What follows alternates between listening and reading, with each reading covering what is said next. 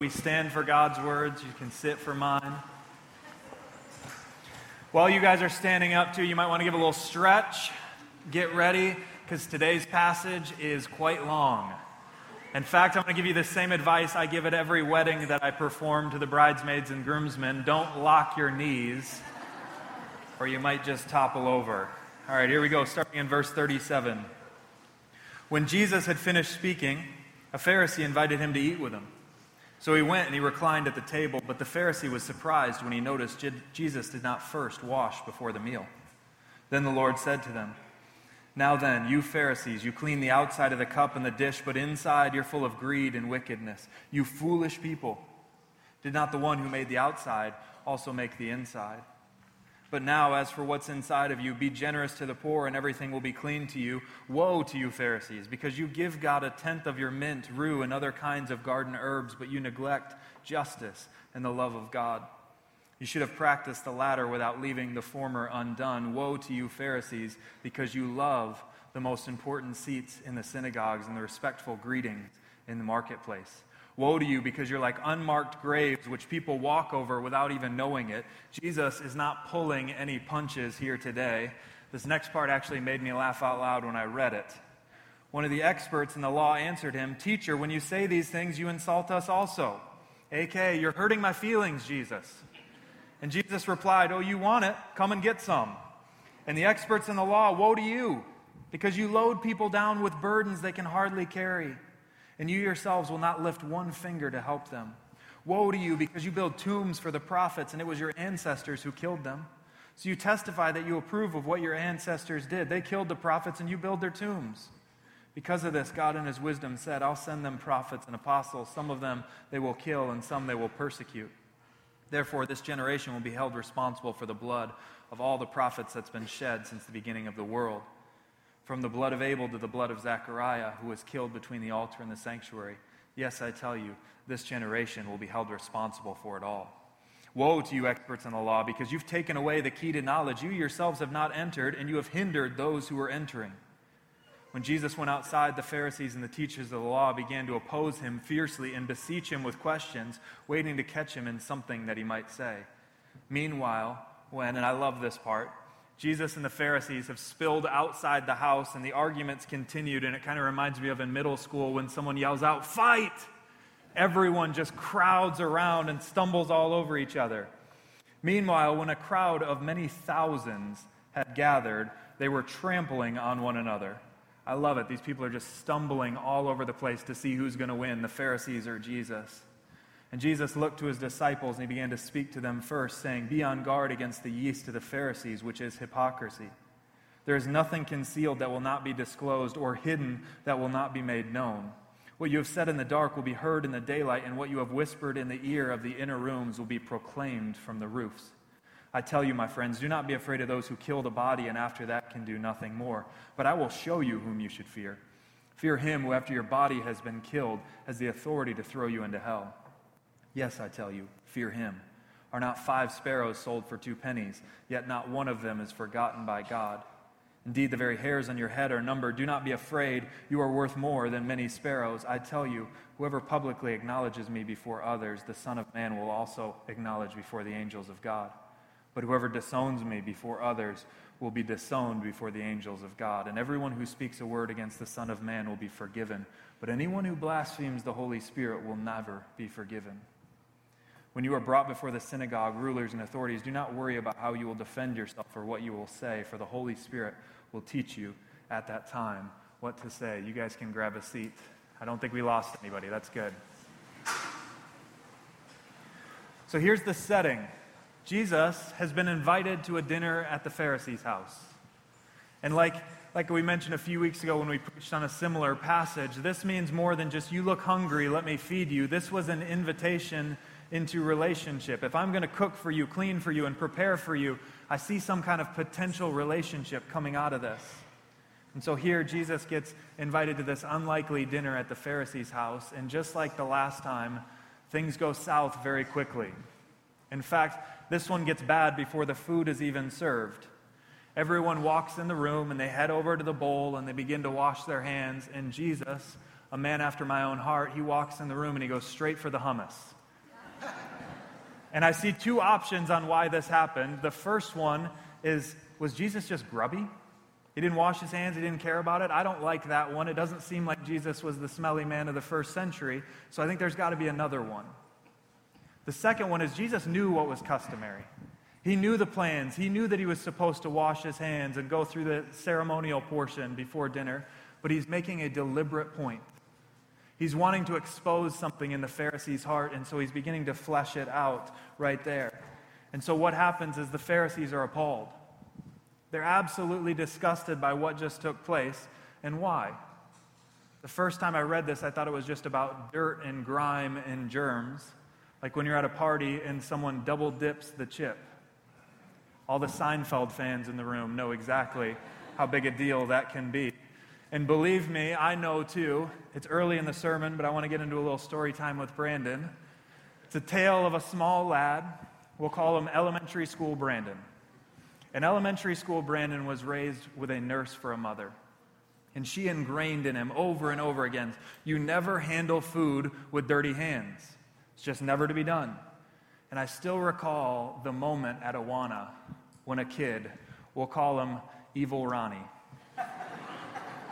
And when Evil Ronnie discovered elementary school Brandon's weakness, and he realized that if he went over to the snack, and if he touched the entire snack, Brandon wouldn't eat it. And so week after week, the tray would come, and we'd have a lesson, and we'd have games, and at some point, Evil Ronnie would sneak over there, and he would begin to poke his grubby little paws in all the Jell-O jigglers. And Brandon would gasp, and then sadly watch him eat them all. And this happened week after week. The struggle is real, guys. And eventually, I was venting, elementary school Brandon, this is a hypothetical, no, it really did happen, was venting to his mom. And he was like, I don't want to go to Awana. There's this kid, Ronnie, and he touches all the snacks. And I learned a very valuable lesson. Moms are stronger than bullies. And so my mom walked in, and she sat Evil Ronnie down, and he kind of slunk in his chair, and she said, you will not touch. Let me tell you about germs. I'm a nurse. And she gave him the whole spiel. And the next week, elementary school Brandon kind of strutted in to Awana. And the whole time during the lesson, the whole time during the activity, the snack tray sat untouched until it was time to eat them. And Evil Ronnie was tasked with grabbing that tray. And this is how he got his name, because I learned a very important lesson. Mom can't be around all the time. And Evil Ronnie grabbed that tray, and right as he was setting it down in front of me, he picked it back up and he licked it from top to bottom. Is that what's going on here in this passage? Is Jesus Evil Ronnieing the Pharisees? Putting his grubby hands in the hummus? No. This isn't about germs and grime and physical cleanliness. This is about spiritual cleanliness. And this is what I love, when you can tell that Jesus is just kind of going off the cuff, because he looks around the dinner and he just like grabs a cup. And he's like, you Pharisees, you're like this cup. You clean the outside of it, but the inside's filthy. And he tells them exactly what's in their cup. Look at verse 39. Then the Lord said to him, now then, you Pharisees, you clean the outside of the cup and the dish, but inside you're full of greed and wickedness. And if you look back at verse 33, I wish that we had time to read it all. It talks all about having bad eyes and good eyes. It's the portion right before this. And this is why I love, on Tuesday mornings, I actually get a chance to study these passages. Each week, the preaching team gets together, and I love studying with people who are smarter than me, because we read this thing, and a guy's just like, oh, that's a Hebrew idiom. Good eyes mean generous eyes. Bad eyes mean stingy eyes. And sure enough, you look at the footnotes in your Bible, it should say that that's what this is talking about. So Jesus, what's he saying? He's saying, you Pharisees, you look good on the outside. You clean the cup, it gets all sparkly clean, it looks great. But inside, you're full of greed. You're full of wickedness. And how are these Pharisees greedy? Look at verse 42. Woe to you, Pharisees. Curse you, Pharisees, because you give God a tenth of your mint, rue, and other kinds of garden herbs, but you neglect justice and the love of God. You should have practiced the latter without leaving the former undone. They neglect justice. You don't care about the oppressed. But before we're too hard on the Pharisees, look at how that verse started in 42. I've met some avid tithers in my day, but none that actually get into their garden herbs and carve out a tenth. I feel like that's the definition of OCD tithing, like rummaging through your rosemary to get out 10% to bring to church. But this is actually key, because these guys had a heart for God's laws. They realized something that I think we forget. They didn't go to Trader Joe's and buy these spices. Instead, what they did was they grew them in their garden. And they recognized who owns the dirt? Who sends the rain that makes it grow? Whose seed was it? It was God. And so like any good sharecropper, the Pharisees realized you have to pay the owner of the land that you farm. The Pharisees are zealous for God's commands. Jesus just says you forget the most important ones, though. Verse 42, you should have done the latter without neglecting the former either. You should clean the outside of the cup. It's good. But you need to clean the inside too. The Pharisees were hardy tithers, but they missed the most important part. They overlooked justice in their community. And I think if we're honest here today, there's a little bit of Pharisee inside each one of us. We watch the news. We're bombarded with stories of ISIS, human trafficking, the massacre in Kenya. And what do? At best, we educate ourselves on what's going on. We keep abreast of the situation, but it often stops there. We prepared ourselves for water cooler chats and to discuss the issue, but we're uninvolved with those who are actually afflicted. And I wonder, Crossroads, do we even pray for those affected? We have a God who is committed to justice, a God who's committed to the plight of the oppressed. You might be saying, well, that's global. I live here in Grand Rapids. What am I supposed to do about Iraq and Syria and things going on there? All I can say is there are people making a difference. But I'll tell you this too. Michigan is full of people who need champions, full of people who are oppressed, full of people who are in need and need someone to come alongside them. I had an example, but in the first service I felt the same thing. I don't even need to give it. We heard from Food Share today. There are people in our city starving that can't put food on the table. What are we doing about it? What do we drive by every single day? Homelessness, racial oppression, hunger, sexual abuse, domestic violence, the list goes on and on. Crossroads, are we concerned about the injustices in our world, in our neighborhood? Sometimes I think we slip into this thought that's just like the Pharisees that says, if I go to church, if I give a tenth, if I avoid the big overt sins, then I'm all right. I'm doing good. And God says this, verse 41, be generous to the poor, and all will be clean for you. I desire mercy and not a sacrifice. And I'm not trying to be harsh with us here, but Jesus doesn't pull any punches, and this one landed for me this week. It hit me square in the gut. Where's my focus? Am I concerned about the things that God is most concerned about? Are you concerned about the things that God is most concerned about? Or are we consumed with the things our own hearts want? Are we so worried about where we're going to eat after church on Sunday morning that we forget entirely that there are people who can't afford to eat at all? All right, take a little breath with me, because this isn't the only punch that Jesus throws against the Pharisees. And at this point, I can only guess what time it is, so we need to speed up a little bit. Personally, I blame evil Ronnie for slowing us down. Stole my snack, and now you're stealing the minutes from my sermon, Ronnie. Look at verse 42 again. Here we see another glimpse into the Pharisees' cup. They neglect justice, but Jesus says they neglected something even bigger. But you neglect justice, but you also neglect the love of God.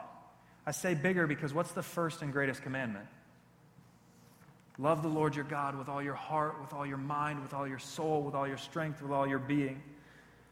And that command, though, is very hard to quantify. It's hard to measure if you're actually doing it or not. And here's the scary thing.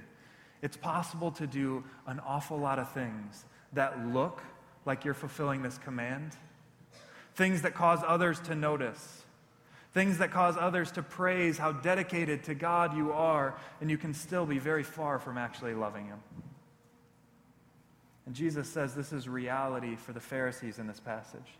In fact, they've come to love the praise and benefits of looking holy more than actually being holy to please God. Look at verse 43. Woe to you, Pharisees, because you love the most important seats in the synagogue, and you love the respectful greetings in the marketplace. He says you don't love God, you love the benefits and the status that religion gives you. Woe to you because you're like unmarked graves which people walk over without knowing it. That's not exactly an insult we use today, so let me explain what unmarked graves is about. You see, everyone there knew what he was talking about. It comes from the Torah, it comes from Numbers 19. Numbers 19:16 says this: anyone out in the open who touches someone who's been killed with a sword, or someone who's died a natural death, or anyone who touches a human bone or grave will be unclean for 7 days. To touch anything dead or to touch a gravestone made you unclean, ceremonially, spiritually. Remember, this isn't about physical cleanliness. This is why every year, all over Israel, in the month of Adar, the month before Passover, people, workers, would go all around to all the different grave sites, and they'd take lime, and they would whitewash all of the grave sites. And they'd do this because over the course of the year, rain and mud would wash that lime away, and it'd be hard to tell that there was a grave site there. And they wanted to make certain that people traveling for Passover could see the graves and avoid them. And now Jesus says, you Pharisees, you're like unmarked graves. You're a trap for people. People follow your teaching. People respect you. People look to you, but you're leading them to become unclean. They respect you. They give you the seats of honor, but it's all based on impurity because inside you're full of greed and wickedness and death. The Pharisees, they loved, they craved people's recognition. And Jesus is saying, you don't love God. You love the respect you get for looking like you love God. You serve in order to receive. You give in order to get. Charles Spurgeon tells a story that stuck with me for years on this exact heart condition. It's a story of a farmer. And he comes and he appears before the king, and this farmer just falls on his knees and he's just like, oh king, you are my king, and you are such a good king. And he says, I'm a carrot farmer. My entire life I've grown carrots, and I've never grown a carrot like this one. It's the most beautiful, magnificent carrot that I've ever seen, and I want you to have it just because you're such a good king, and I just want you to know how much I appreciate you. And the king was moved by this, and he looked down at the man and he said, take all this land, farm it as your own, grow carrots because you have honored me so much today. And there was a nobleman for the king who looked at it and he said, boy, if this guy gets all that land for a carrot, imagine what I'll get for a horse. And so the next day he walked into court and he stood before the king and he fell on his knees and he said, oh king, you are such a king. You are my king and you're a great king. I'm a horse breeder and I've never bred a stallion like this one. And I want you to have it just because you're such a good king. And the king looked at the man and he said, thank you. And he walked away. And as he was walking away, he looked back at that horse breeder and he said, you want to know why I didn't give you anything? And the horse breeder kind of looked up a little bit and he said, you see, that man gave me a carrot, but you have given yourself a horse. And here's the scary thing. Many people use religion to get rather than to give. Secretly thinking that through our own piety, through our own good deeds and good works, we can manipulate God into blessing us and other people into praising us. And listen, I want to tell you, God is not impressed with your good deeds and your piety. If he was, Jesus wouldn't have had to come to die. The Bible says that no one is righteous, no, not even one. But if we're honest with ourselves, how many of us still operate like this spiritually? Ask yourself, do I follow God's commands because I genuinely love him and I want to respond in worship? Or am I just trying to give myself a horse? I want the recognition from my peers. I want the reward for my service. You see, religion says I can manipulate God into blessing me. But God sent Jesus to destroy that notion once and for all. And it's only when that thought captivates us that whether we have a carrot or a horse or nothing in our hands at all, that he still grants us forgiveness and grace and acceptance and adoption and reconciliation with our King. When we grasp that, when our heart begins to really take that in, it frees us to serve God, not to manipulate, not to try to get a blessing, not to give to get, but instead in worship. Be honest in your relationship with God today. Who are you? Are you the farmer or the horse breeder? Jesus says this, "Woe to you, Pharisees, because you love the most important seats in the synagogues and respectful greetings in the marketplace." Okay, I said we needed to speed up earlier. We need to be in a dead sprint right now. So I wish I could preach verse 45 to 52, but bottom line, I can't, but I'm stubborn and I can't just let it go. So I'm going to give you something that I've deemed Cliff Note preaching. You guys ready for this? Cliff Note preaching. Verse 45, this is how it goes. The experts in the laws are offended and they come crying to Jesus. Verse 46, Jesus says, "I'll give you something to cry about. You weigh people down with all kinds of rules and burdens, but you don't lift a finger to help them. You're just like the Pharisees, loving respect and recognition that comes from your rules, but you do nothing to actually help the people." Verse 47 to 51, he says, "You build tombs to honor the prophets, but your ancestors killed those prophets." You have the same mentality. In fact, these people are going to kill the Messiah upcoming. And so he holds this generation accountable. Verse 52, "You don't get it, guys, and you hinder other people from actually getting it." And then chapter 12 starts off. And Jesus talks to the disciples and he says, "Beware of the leaven of the Pharisees, which is hypocrisy.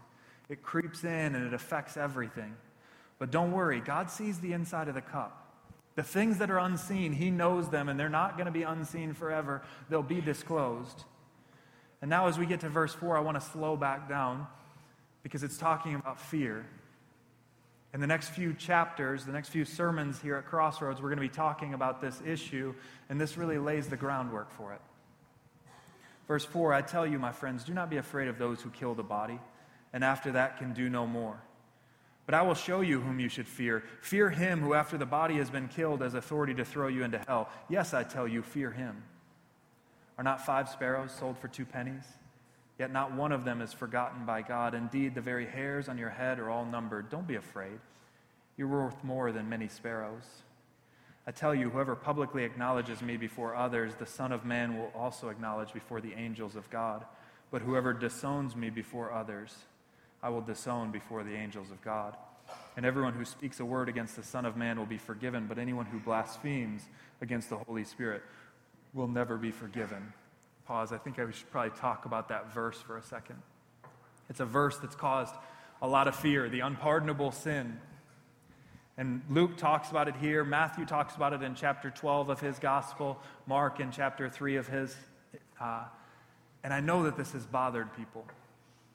And let me just say, every time I read this verse, I'm taken back to high school at a football game where I saw a kid who was just so angry. He was hurt and he was upset about something and he was blaming God and he was just furious. And as I talked to this kid and I tried to speak to him a little bit, at one point he just got so angry with God that he raised both hands in the air and raised up both fingers. And he just shouted out at the top of his lungs, "I blaspheme the Holy Spirit." And my heart still hurts for that kid. I don't know what's become of him. I haven't seen him since high school. But I can tell you this, that's not exactly what this passage is talking about. It's not talking about something you do in an angry moment or some thought that comes flooding through your mind, whether intentional or unintentional. What this is talking about is a deliberate rejection of the Spirit's work in your life and in the world. In fact, the context in Luke, or the context in Matthew and the context in Mark is what we read 2 weeks ago. It's where the Pharisees see the Spirit working in the world and they say, "No, that's not God's Spirit, that's Satan." That, he says, is a danger of hardening your heart and ultimately so rejecting the Holy Spirit that you can't hear from Him anymore, and you have so utterly gone away that God has just kind of released you. There's a lot more that we could say on this, but I'll just say this. If you're a person who's sitting there who lives in fear of like, maybe I've committed this, and I hope that I haven't committed this sin, that's a really good sign that you haven't. Because the person who's blasphemed the Holy Spirit is so hard in their heart that they really wouldn't care whether they'd done it or not. So with that verse touched on, I want to give us a little bit more on something that's going to be important the next couple of weeks. If you go back to verse 4, in verses 4 through 7, Jesus says, fear or afraid 5 times. And I don't think that there's anything more applicable for us in a world that's full of anxiety and depression and suicide and despair at epic proportions. Some of this is due to biological imbalances, some of it to childhood trauma and different things. There's a host of different factors, and I don't want to try to reduce it, but I will say that this is stepping into a very important factor as well. Fear, specifically fear of man. And what is fear of man? Let me give you guys a couple questions to determine if you wrestle with fear of man. These questions are adapted from a counselor that I really enjoy. His name is Ed Welch. And Ed Welch wrote a book called When People Are Big and God is Small. He's also written books on fear, just in general, and on shame and depression. He's got a ton of stuff. But let me give you a couple of these questions. Please answer them in your heart honestly as we go. Do you expect a lot from people? Are you overcommitted? Find it hard to say no, even when wisdom says that you should. Find yourself craving compliments.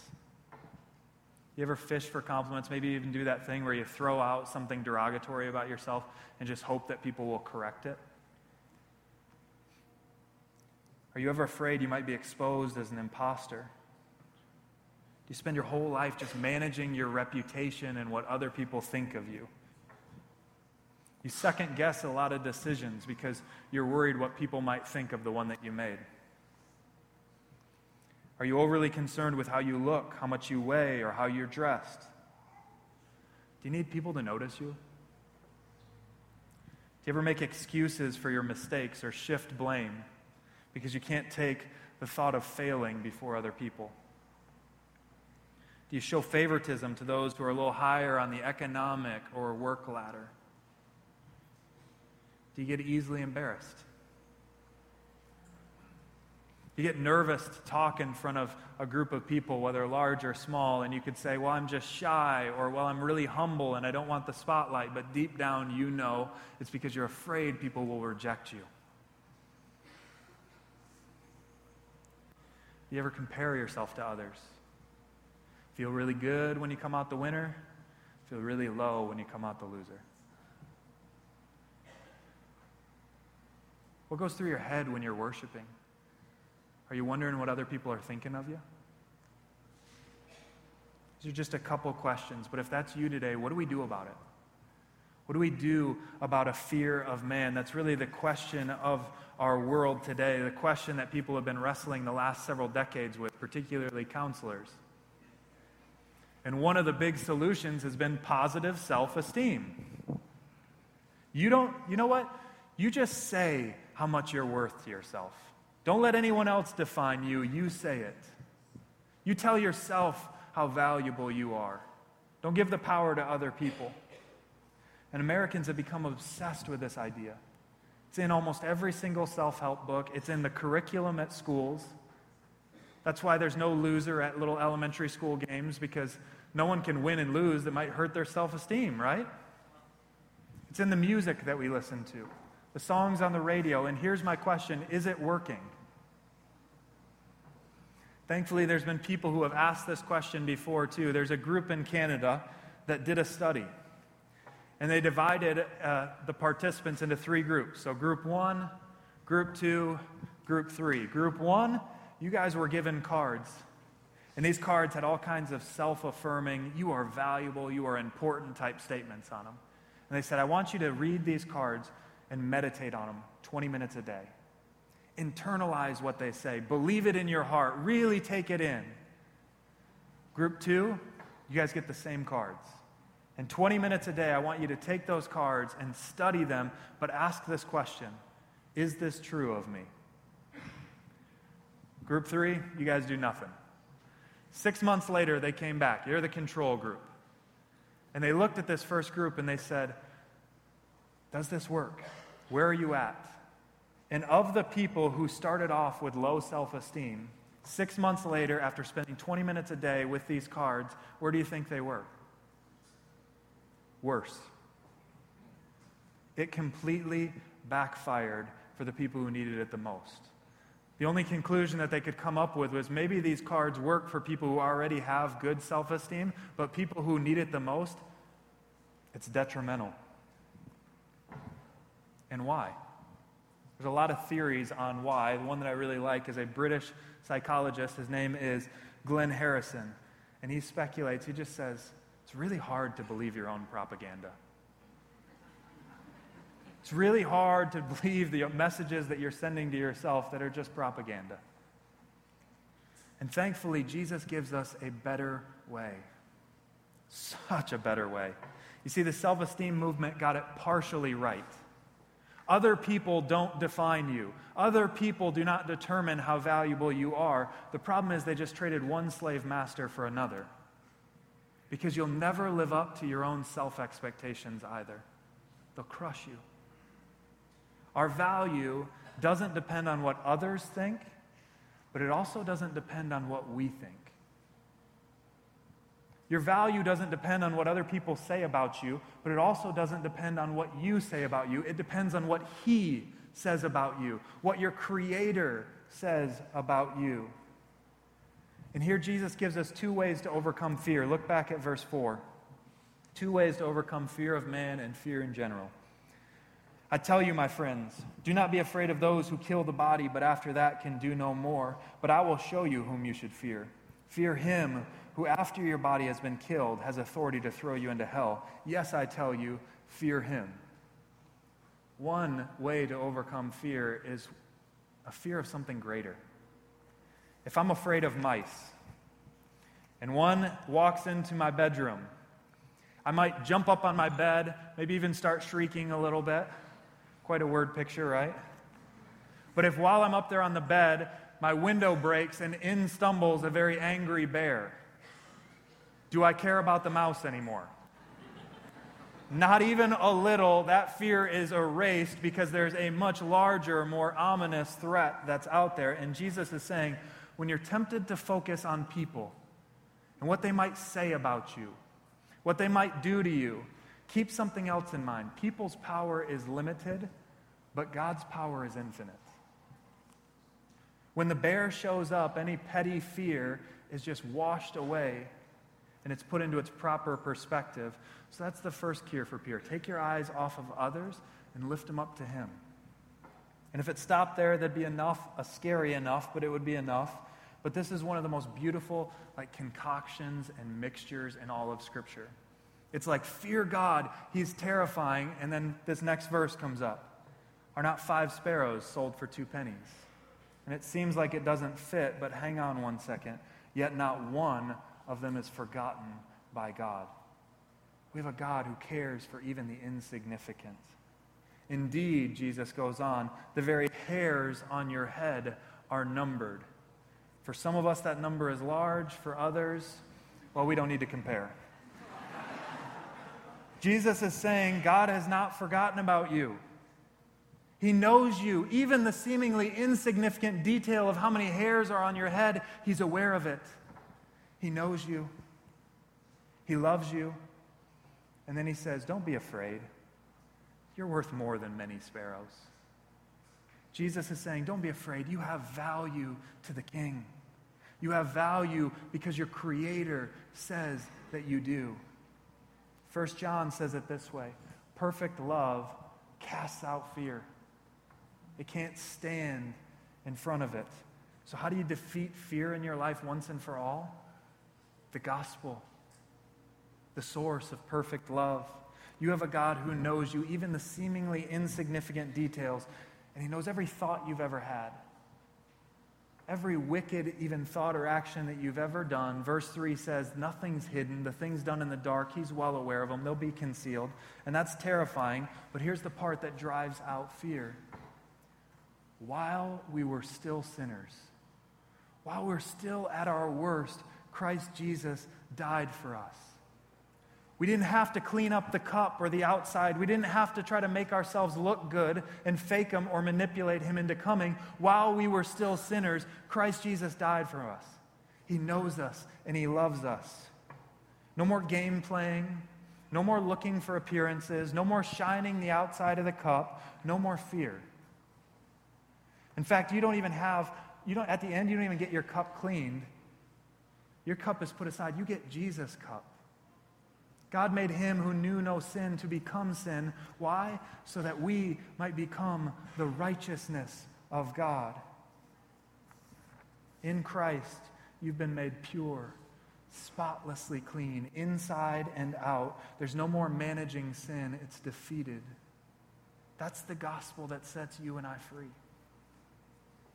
And how does Jesus do it? He does it by becoming the opposite of every person that we just read about in this passage. He's the anti-Pharisee. The Pharisees ignored the inside, but they focused all on the outside. Jesus' inside is perfect and spotless and clean, and he lets the external, the outside, get smashed for us.